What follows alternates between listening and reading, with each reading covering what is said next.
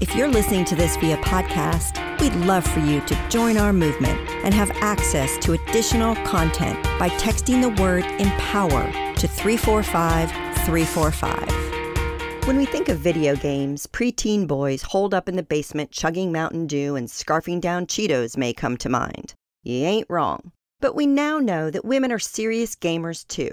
If you think gaming is just for fun, think again. I know firsthand the power of using this activity to work through some serious stuff. One guy shared how his PlayStation helped him through long days in a hospice, and how the game's storyline about despair helped him navigate the murky waters of grief. Don't underestimate what someone loves. Don't judge how a person spends her time. Like Mario Brothers, there are always secret, hidden doors and passageways just waiting to be discovered. Now this fact shook me, y'all. Guess how old the average woman who plays video games is?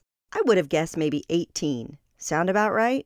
Wrong. The average is 44 years old. That means women like Sofia Vergara and Nicole Kidman could be knocking back a few while squashing their enemies and earning tokens in games. I can just imagine women this age who grew up in the 70s kicking butt at their local arcade, beating an embarrassed Bobby at the game Pong. I can always tell if a woman is behind a video game or not, like if a woman were ever involved at any stage of development. An obvious giveaway a woman isn't involved in the game production process is if the uber-masculine hero sacrifices all the women in a village, or something like that. That's why it's crucial to tell the stories of women who are involved in this increasingly popular industry, like Shobhan Reddy. She's the studio director of a video game development studio based in the United Kingdom called Medium Molecule. The studio is the visionary behind the successful PlayStation game called Little Big Planet and Little Big Planet 2. These games alone are ranked by Metacritic in the 90s, making them well-loved by players and critics alike. If you're still not convinced that video games are a key part of our culture, let me convince you. Shobhan is considered a member of the top 100 most powerful women in Britain. That's right. She's a stone's throw away from the Queen and J.K. Rowling. Not a shabby spot, I'd say.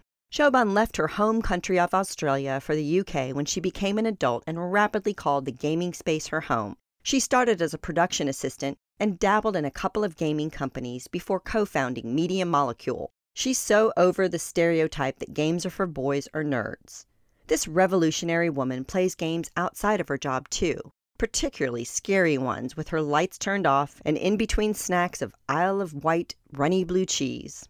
When Shobhan spoke at the Nordic Game Conference, she acknowledged what so many developers are consumed by, the pressure to produce more and more and more content. I appreciate her candor at the conference, where she admits that some days she feels like queen of the world, but most of the time, she's just riding a roller coaster. Shobhan calls these fluctuating feelings glitter and doom. One moment you're sparkly and perfect, the next you're flying off the rails. So many creatives will understand this dichotomy between expressing your artistic, beautiful side to create incredible things while also trying to, make money off those things. Shobhan battles this every day as she attempts to balance self-expression and commercialization.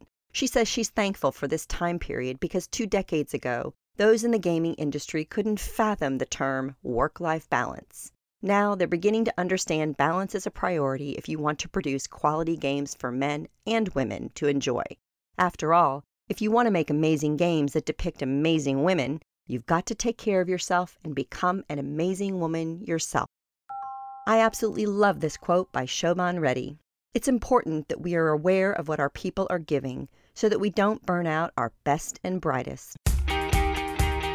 Looking for more inspiration, advice, and direction? Check out our new interview podcast, On the Spot, available now on any of your favorite streaming services, including iTunes, Spotify, Google Play, or Amazon Alexa.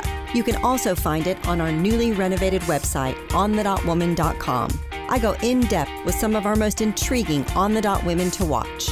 We are focused on your success, so let us know what you think by chatting with us at On the Dot Woman on Twitter, Instagram, and Facebook. We'd love to hear your voice.